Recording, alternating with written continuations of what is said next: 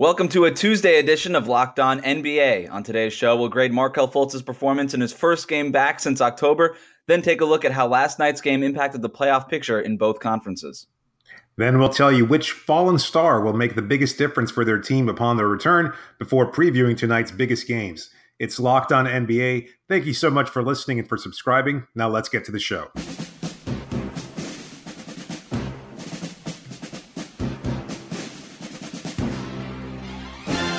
You are Locked On the NBA, part of the Locked On Podcast Network.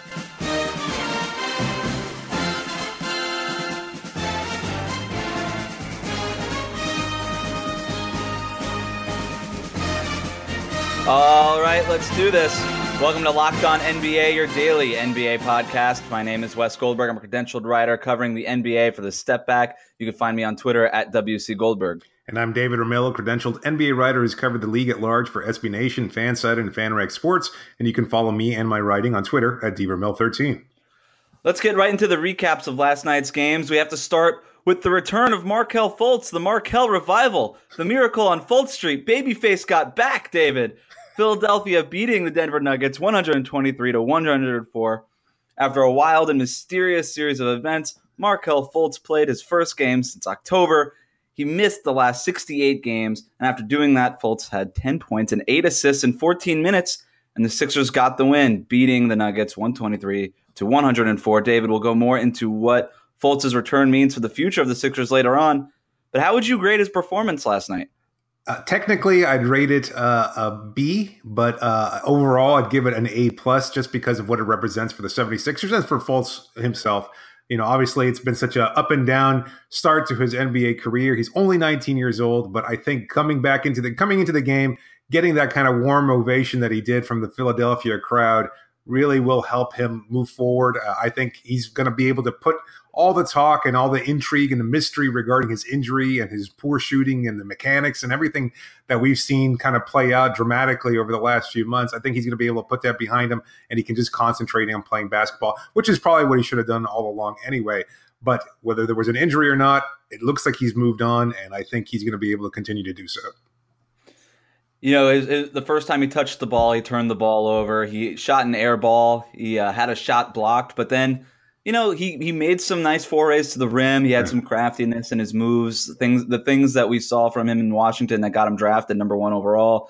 He had a jump shot, I think, in the third quarter, just a straight like 16, 17-footer, and the crowd lost their minds, and reasonably so. I mean, look, that was the question, right? He spent most of the first half just going to the rim, and I was all right, that's great. But we need to see if that jumper's for real, or if you're really shooting from your waist like you've been doing, or whatever he's been doing. It looked still a little herky-jerky. There was obviously some rust that needed to get shaken off, but he was a plus 16 for the game. That's a little bit inflated just because Philadelphia blew out Denver overall, and then there was a lot of garbage time for Markelle Fultz toward the end there. But we'll talk about more of Markelle Fultz later and what he means to the Sixers going forward, but they dominated that second half. They scored 72 points combined in the third and fourth quarters. Joel Embiid dominated the matchup versus Nikola Jokic. Nobody wants to play the Sixers right now the way they're playing. Yeah, I mean, they've won several games in a row. That matchup between Embiid and Jokic, I mean, that was clearly going to go in Embiid's favor. Jokic is not much of a defender at this point. He's got some length to make things uncomfortable. But Philadelphia just looks really good. I don't know if the Fultz addition, as we're sure to talk about later on, I'm not sure if it's going to make much of an impact on their playoffs, but it's great overall. It's a really good story, and it ties up some loose ends there that have been open all year long as to why he wasn't playing. So I think it's a nice story. And as far as Philadelphia is concerned, they do look really dangerous. I'm not sure what their ceiling is. You know, I'm curious to know whether or not they have the kind of short-sightedness to just say, you know what, regardless of the fact that we're young and inexperienced, we can approach the playoffs just like any other game and be able to make that kind of transition. But that's historically not the way things have played out in the NBA. That was the big headline game of the night. Some other games happened. They did. They did happen. And let's get through them now. Let's move on to Charlotte and New York. Michigan went off into the Final Four, and that was a big moment because former Wolverine Trey Burke went off against the Knicks. Burke hung 42 points and 12 assists on the Hornets. but that still wasn't enough to lift the Knicks to a win. Kemba Walker was just too clutch at the end. He drilled a three with less than 30 seconds left to force overtime, and then he just took over from there in the extra period. Walker scored 31 points, and the Hornets got the win, 137 to 128. Yeah, 11 points from Kemba Walker, who probably doesn't get enough recognition around the league, particularly this year with the Hornets struggling as much as they have. He was sensational. And, his name was one of those tossed around there right before the NBA trade deadline in February. I wonder if that's going to happen again over the offseason. It's a curious thing. Obviously they're going to be rebuilding, but Kemba Walker seems like, considering his relatively low contract value, I think he provides excellent production for that. And, I think he could be a guy that you build around. But at the same time, I understand why they were looking to shop him in hopes of getting maybe a first-round pick and, again, reigniting the whole rebuilding process. But as far as Trey Burke is concerned, had a huge game. A guy who was considered by many to be out of the league and maybe never really going to be a player again, spent some time in the G League for the Knicks. He got the call up not that long ago, and he's been playing very, very well, to be honest with you, for the Knicks. And that 42-point, 12-assist production, that's amazing. First player to have that stat line in the regular season since LeBron in 2010. That's pretty impressive. And in a regular season loss, I should ask. Charlotte's bench outscored New York's 52-24. That was a really, really strong showing. Not that it really matters because neither of these teams are in the playoffs. Knicks doing a good job of losing games despite Trey Burks' effort. Let's move on to Memphis and Minnesota. The Grizzlies beating the Timberwolves 101-93. The Grizzlies torched the Wolves from three-point range, and Minnesota took a bad L during what was supposed to be an easy stretch of their schedule. For the Grizzlies, Wayne Selden put up 23 points, Marc Gasol had 20, and Memphis made 15 of their 31 three-point attempts.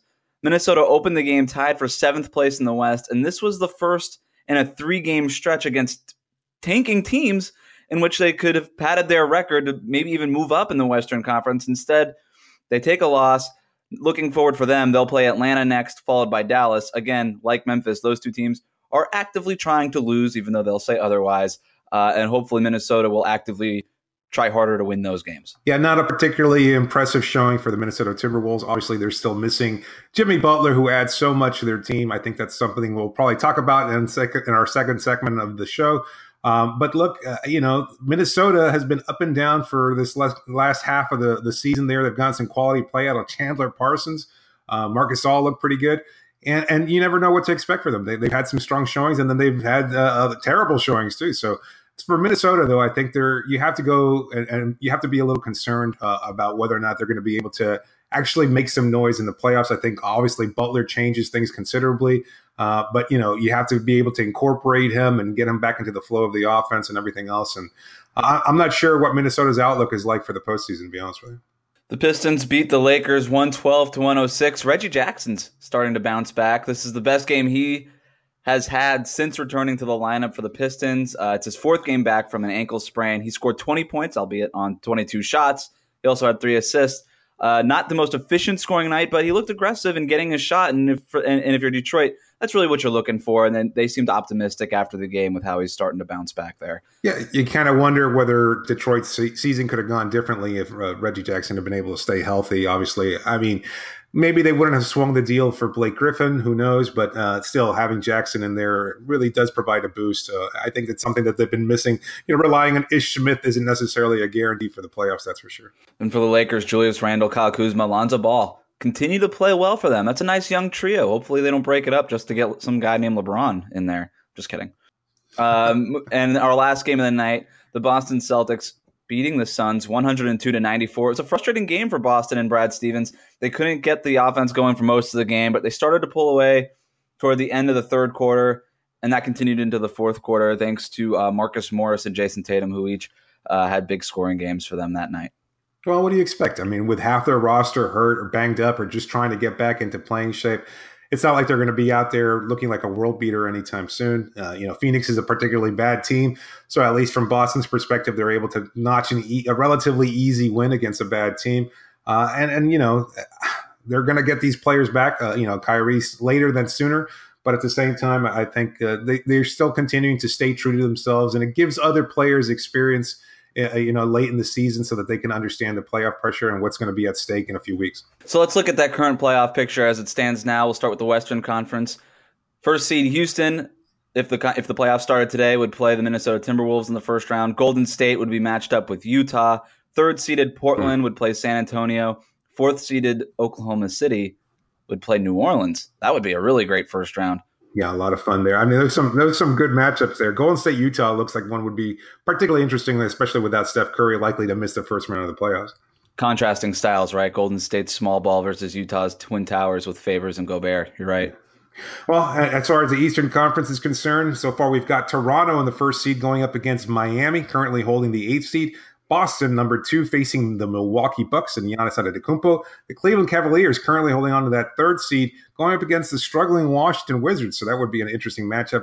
And the Philadelphia 76ers surging into the 4th seed and home court advantage against the Indiana Pacers, who have slipped a little bit lately at the 5th seed. And don't sleep on Philadelphia. If things break right on that April 6th game versus Cleveland, they could grab that 3rd seed from the Cavaliers. That's a game that you should circle on your calendar.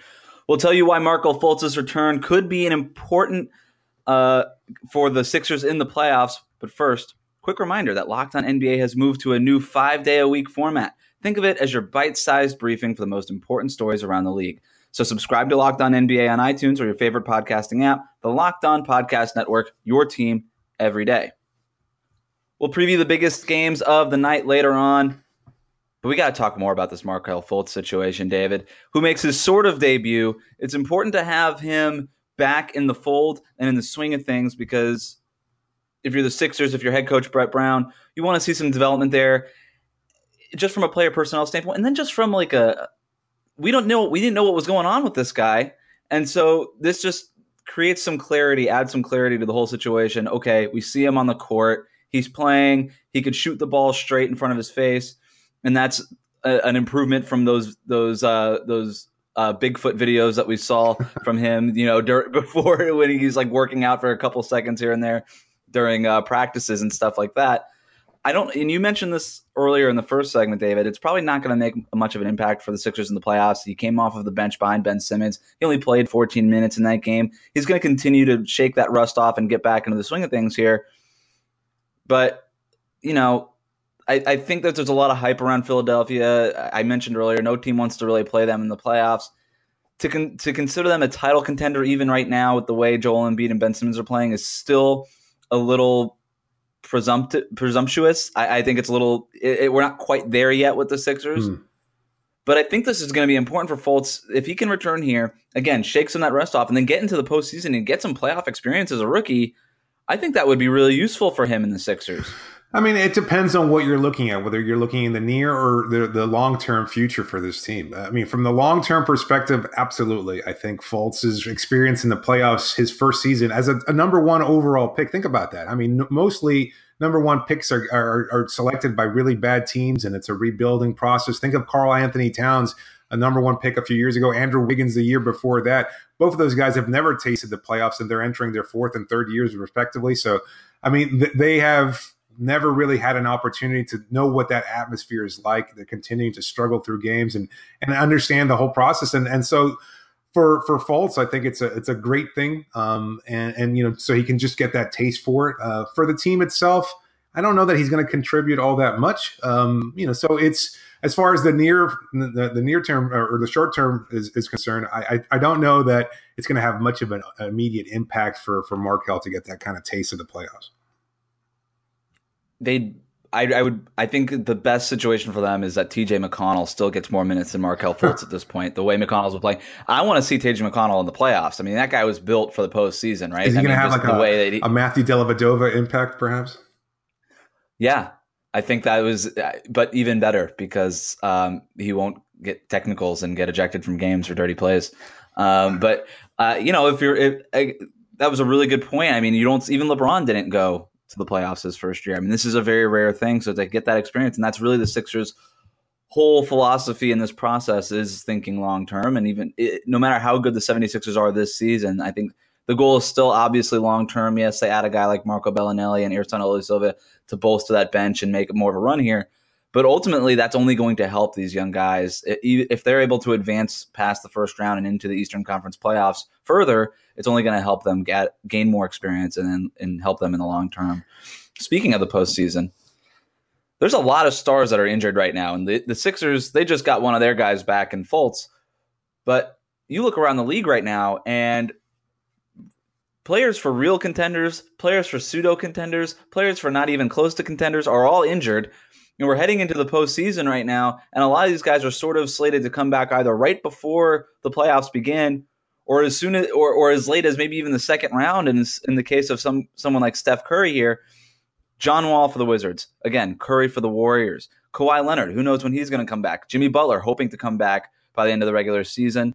That may or may not happen. And then Kyrie Irving, who just underwent a procedure that the Celtics are calling minimally invasive, and he could miss anywhere between 3 and 6 weeks, which could be the difference between missing 1 or 2 rounds if the Celtics even get that far. So, David, I'm going to ask you this question. Of those players, who makes the biggest difference to their team if and when he returns specifically for the playoffs? That's difficult. I mean, there's so many different perspectives about this. And so you kind of have to look at each case individually and kind of gauge the goals of each team. At least that's what how I kind of approach this. And for a guy like John Wall, obviously he makes the Wizards better, but they've shown that they have some mettle, that they can continue to thrive without him. And I think that's good. And I think that's great for the Wizards. So as far as his impact when he returns, although he'll make an impact, that remains to be seen whether or not he's going to be able to smoothly transition back onto this offense. I think you're going to have some growing pains there trying to get reacclimated with a player like Wall, who holds the ball, who controls so much of the offense. This isn't just to say that the Wizards were, going back a few weeks when the Wall injury first took place and everybody eating because Wall was out of the lineup. I don't know if that's necessarily going to be the case where it's going to be a massive disruption there. But for Wall, I mean, there is going to be some struggle there. And I think so. His impact is not going to be as significant, in my opinion. Curry, I think he has the potential to make the most impact because look at Golden State's ultimate goal is to win a championship. Anything less than that is not necessarily a failure, but falling short of your goal. And so you can't do that without Steph Curry. If there's a chance that they get upset in the first round, doesn't seem likely. But just even if he comes back, he's going to be struggling. This ankle injury is going to be lingering there. It's going to be a problem throughout the rest of the playoffs. And we already saw what happened in 2016 when there was a Curry at less than full strength. This opens the door for a lot of teams, namely the Houston Rockets in the Western Conference. And even should they advance the Toronto Raptors, whoever represents the East has a legitimate chance should they go up against the Golden State Warriors. The Warriors are still a good team without Steph Curry. Obviously, they have a guy named Kevin Durant. He's pretty good at basketball. Klay Thompson always picks it up. Klay Thompson always picks it up in the postseason. You're going to get playoff Klay, and so does Andre Iguodala. This is still obviously a really strong team, but they are built around Steph Curry, and when Curry is off the court, they're still pretty good. They still have a net rating of plus 4.3. That would be in the top 4 or 5 in the NBA. But when he's on the court, the Warriors are outscoring teams by almost 15 points per 100 possessions. That's an insane net rating for Steph Curry. I mean, that would blow the current leader in the NBA out of the water. And by the way, the current leader is the Warriors, a little bit over 9 in the net rating. And they are just that much better when Curry is on the floor. And ultimately what those net ratings mean is that they go from by far the best team in the league to one of the best teams in the league. And just that difference, being on par with Toronto and Houston opens the door for those teams to possibly beat them. And like you said, we saw what happened when Curry's ankle wasn't at 100%. The Warriors didn't win the title. So I'm with you. I think Curry's going to probably have the biggest impact, but there's other guys here too as well. Yeah, that's what I'm actually, as big an impact as Curry has within the bigger scheme of things. Look, Kawhi Leonard changes the dynamic of the San Antonio Spurs. But at the same time, it's the Spurs. I don't think that they have enough this year to actually be a title contender. They can be a disruptive force in the playoffs.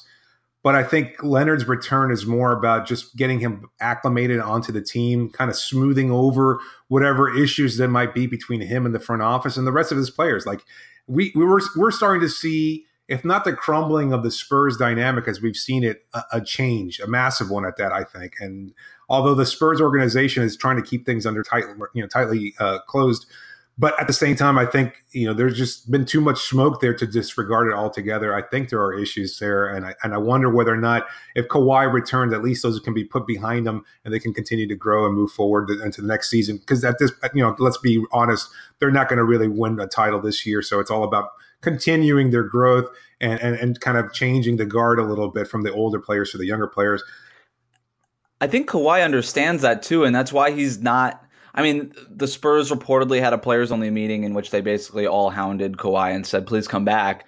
And Leonard, he doesn't want to come back if he's not 100%. This is, of course, it's according to reports. Who knows what's actually happening there? But if that's true, you get the sense that Kawhi's like, look, Houston and Golden State are just better than us. Even if I'm playing, I'm not going to come back and risk my long-term health just to advance maybe one more round in the playoffs. Right. It's pointless. Let's go. Let me get into this offseason. Let me work out. Let me get back into 100% shape. Let's draft somebody good. Let's bolster this team a little bit more, and then we'll move forward. But for now, I mean, I'm just putting words in his mouth, but it would make sense. And I think it's actually if you're the Spurs and you think, well, we want Kawhi back, I think I'm on Leonard's side. If this is indeed what's going on here, just play the long game. I mean, this is your career, and he's still very, very young and still very early in his career. Yeah. For as far as Kyrie Irving is concerned, I've maintained all season long that this has been house money for the Celtics. I mean, this was unexpected success, with the loss of Gordon Hayward. Anything that they've been able to accomplish this year is all about building a foundation of something bigger and better when Hayward does eventually come back next season. So his return, while it probably makes a difference of them being able to advance past the first round, I don't know that it's going to be that much of an impact because, again, they're not a legitimate title contender without Hayward. They're a very, very good team that has exceeded expectations considerably. So I'm not quite sure that I can look at his impact, whether he comes. I think also looking at what Boston does well, as much as you require Irving to be at the top of his game, I think they can still beat up teams defensively in the playoffs and still manage to squeak by. At this point, they're going to match up against the Milwaukee Bucks. They can probably still get a first round win against the Bucks, I think, because Milwaukee's been so inconsistent. I mean, if you look at the Bucks, they'll have by far the best player on the floor in that series. That's not necessarily the case if Kyrie Irving is playing.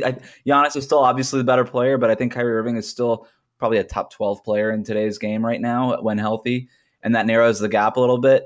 I understand what you're saying with Boston, but at the same time, I mean, we're talking about the difference between possibly a first-round exit or going to the conference finals, and the difference between that is but does it matter though? But does it matter? Yeah, it's the whole thing. Like Boston, I mean, outside of Beantown, maybe it doesn't matter. Maybe to the Celtics fans it does. But even still, it's like, they've accomplished so much already. This really isn't going to make much of a difference. It's for them. It's all about being able to win a title over the next couple of years with Hayward in the fold. This season has been a success without Irving, with Irving. Whether they get a first round bye, whether they get booted out in the first round, it doesn't really matter. So to me, the guy who actually makes the biggest impact, I think, is actually Jimmy Butler. I think in order for Minnesota to have any chance in the playoffs, they need Butler at full strength. But not only that, it's about a bigger picture with the Timberwolves as well.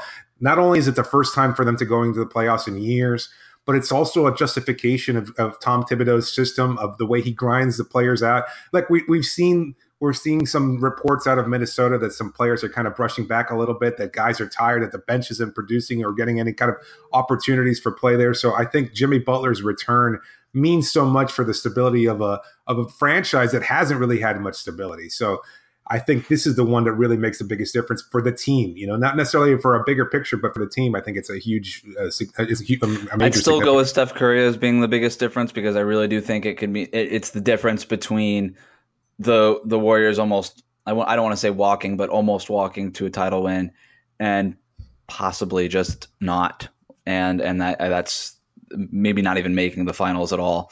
But Jimmy Butler, you're right, makes a huge difference. For the Wolves, you want to see what they got, and they're not going to be able to get that chance if Jimmy Butler is not playing.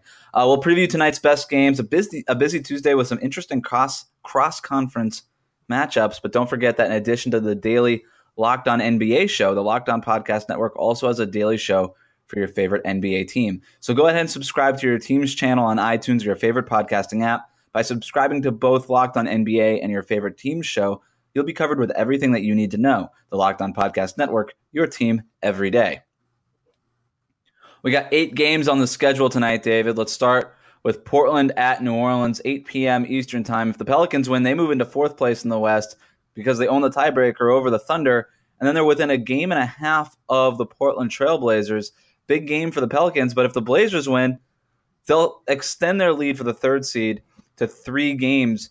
And with less than 10 games left on the schedule for everybody, that's a pretty significant lead. If the Blazers win, they're just going to keep hanging on. A third seed could be huge for them. Home court advantage, obviously, for them. But then the Pelicans, of course, they've got home court advantage, possibly in the first round of the playoffs on the line tonight as well. Such a great story out of Portland, a team that I don't think many people expected to be as strong as they've been lately. They've really changed the way they win games, emphasizing defense at a level that they have not in previous years. And of course, Damian Lillard playing at an MVP level. This should be a really fun game between two second-tier MVP candidates behind James Harden, I suppose. It's just a great matchup, a lot of fun, and of course, like you said, with playoff implications as far as their seeding is concerned. If the playoffs were to start today, Cleveland would play Milwaukee in the first round. But according to Basketball Reference's playoff predictions, Cleveland will actually play Miami in the first round. And we've got a preview of that game tonight. Cleveland at Miami on TNT, 8 o'clock Eastern time. That's going to be a good game. LeBron James versus the Heat. Miami's ensemble crew versus basically LeBron and Kevin Love. Should be an interesting matchup. Yeah, LeBron has historically struggled since leaving Miami in 2014. Every time he comes back to the American Airlines Arena, either he hasn't had a particularly big game or he sat out an unusually high number of games. I can recall at least 2 or 3 times that he sat out over the last few years when he's returned to Miami. So that's it should be an interesting one, seeing Dwayne Wade now in the Miami Heat uniform. That should be a great storyline as well. A lot of fond memories still for LeBron in South Florida, so it's always a great matchup. But Miami, look, they're coming off of 2 bad losses to the Oklahoma City Thunder and Indiana Pacers over the weekend. This is a chance for them to get back on track against a Cavs team that's kind of still struggling for an identity after the trade deadline and the kind of major upheaval they went through on their roster. Some interesting cross matches between conferences tonight, too. San Antonio at Washington, Denver at Toronto, Milwaukee at the Clippers. Which one of those are you watching? Probably Milwaukee to Clippers. I think that's going to be a really interesting matchup. Both those teams kind of, the Clippers are kind of struggling with the 8th seed. They're trying to, make their final playoff push. They've exceeded expectations as well. Milwaukee, again, that should be a really interesting one. They're beginning a West Coast road trip now, and they're holding on to that 7th seed for dear life. That can make the difference between facing a banged up Boston Celtics team or having to go up against a really strong Toronto team. Luckily, you're not going to have to choose because that's the late night game, Milwaukee Clippers TNT at 10:30. But of those 3, I'm most interested in Denver at Toronto. I kind of know what Denver is at this point. I really enjoyed watching them in the middle of the season, but I'm watching every Raptors game I get a chance to watch at this point, and I'm excited for that one. So I'm mostly watching Denver at Toronto just for Toronto at home. Other notable games: Chicago at Houston, Dallas at Sacramento, Indiana at Golden State. Of course, the Warriors are still beat up a little bit. Houston is always going to do what Houston does, and Chicago is always going to do what Chicago does. Not a whole lot of interest in those games unless you disagree. I like the Indiana Golden State matchup. If anything, it's kind of a change of different styles there with Indiana and their strong mid-range game. I think compared to the Golden State lineup of shooters, or at least the shooters that would be out there if they were all healthy. So if this was a Golden State team that was perfectly healthy, I think I'd be a lot more invested in that late game there. But, for now, it looks like it might be a good opportunity for Indiana to steal a win in the Bay Area. Some scouting on Quinn Cook, too, for the Warriors. That's all we have for today. You could subscribe to Locked On NBA on iTunes or your favorite podcast app. We'll be back next Tuesday. John Corrales and Jake Madison got you on Locked On NBA tomorrow. Thank you for listening. Thanks for joining me, David.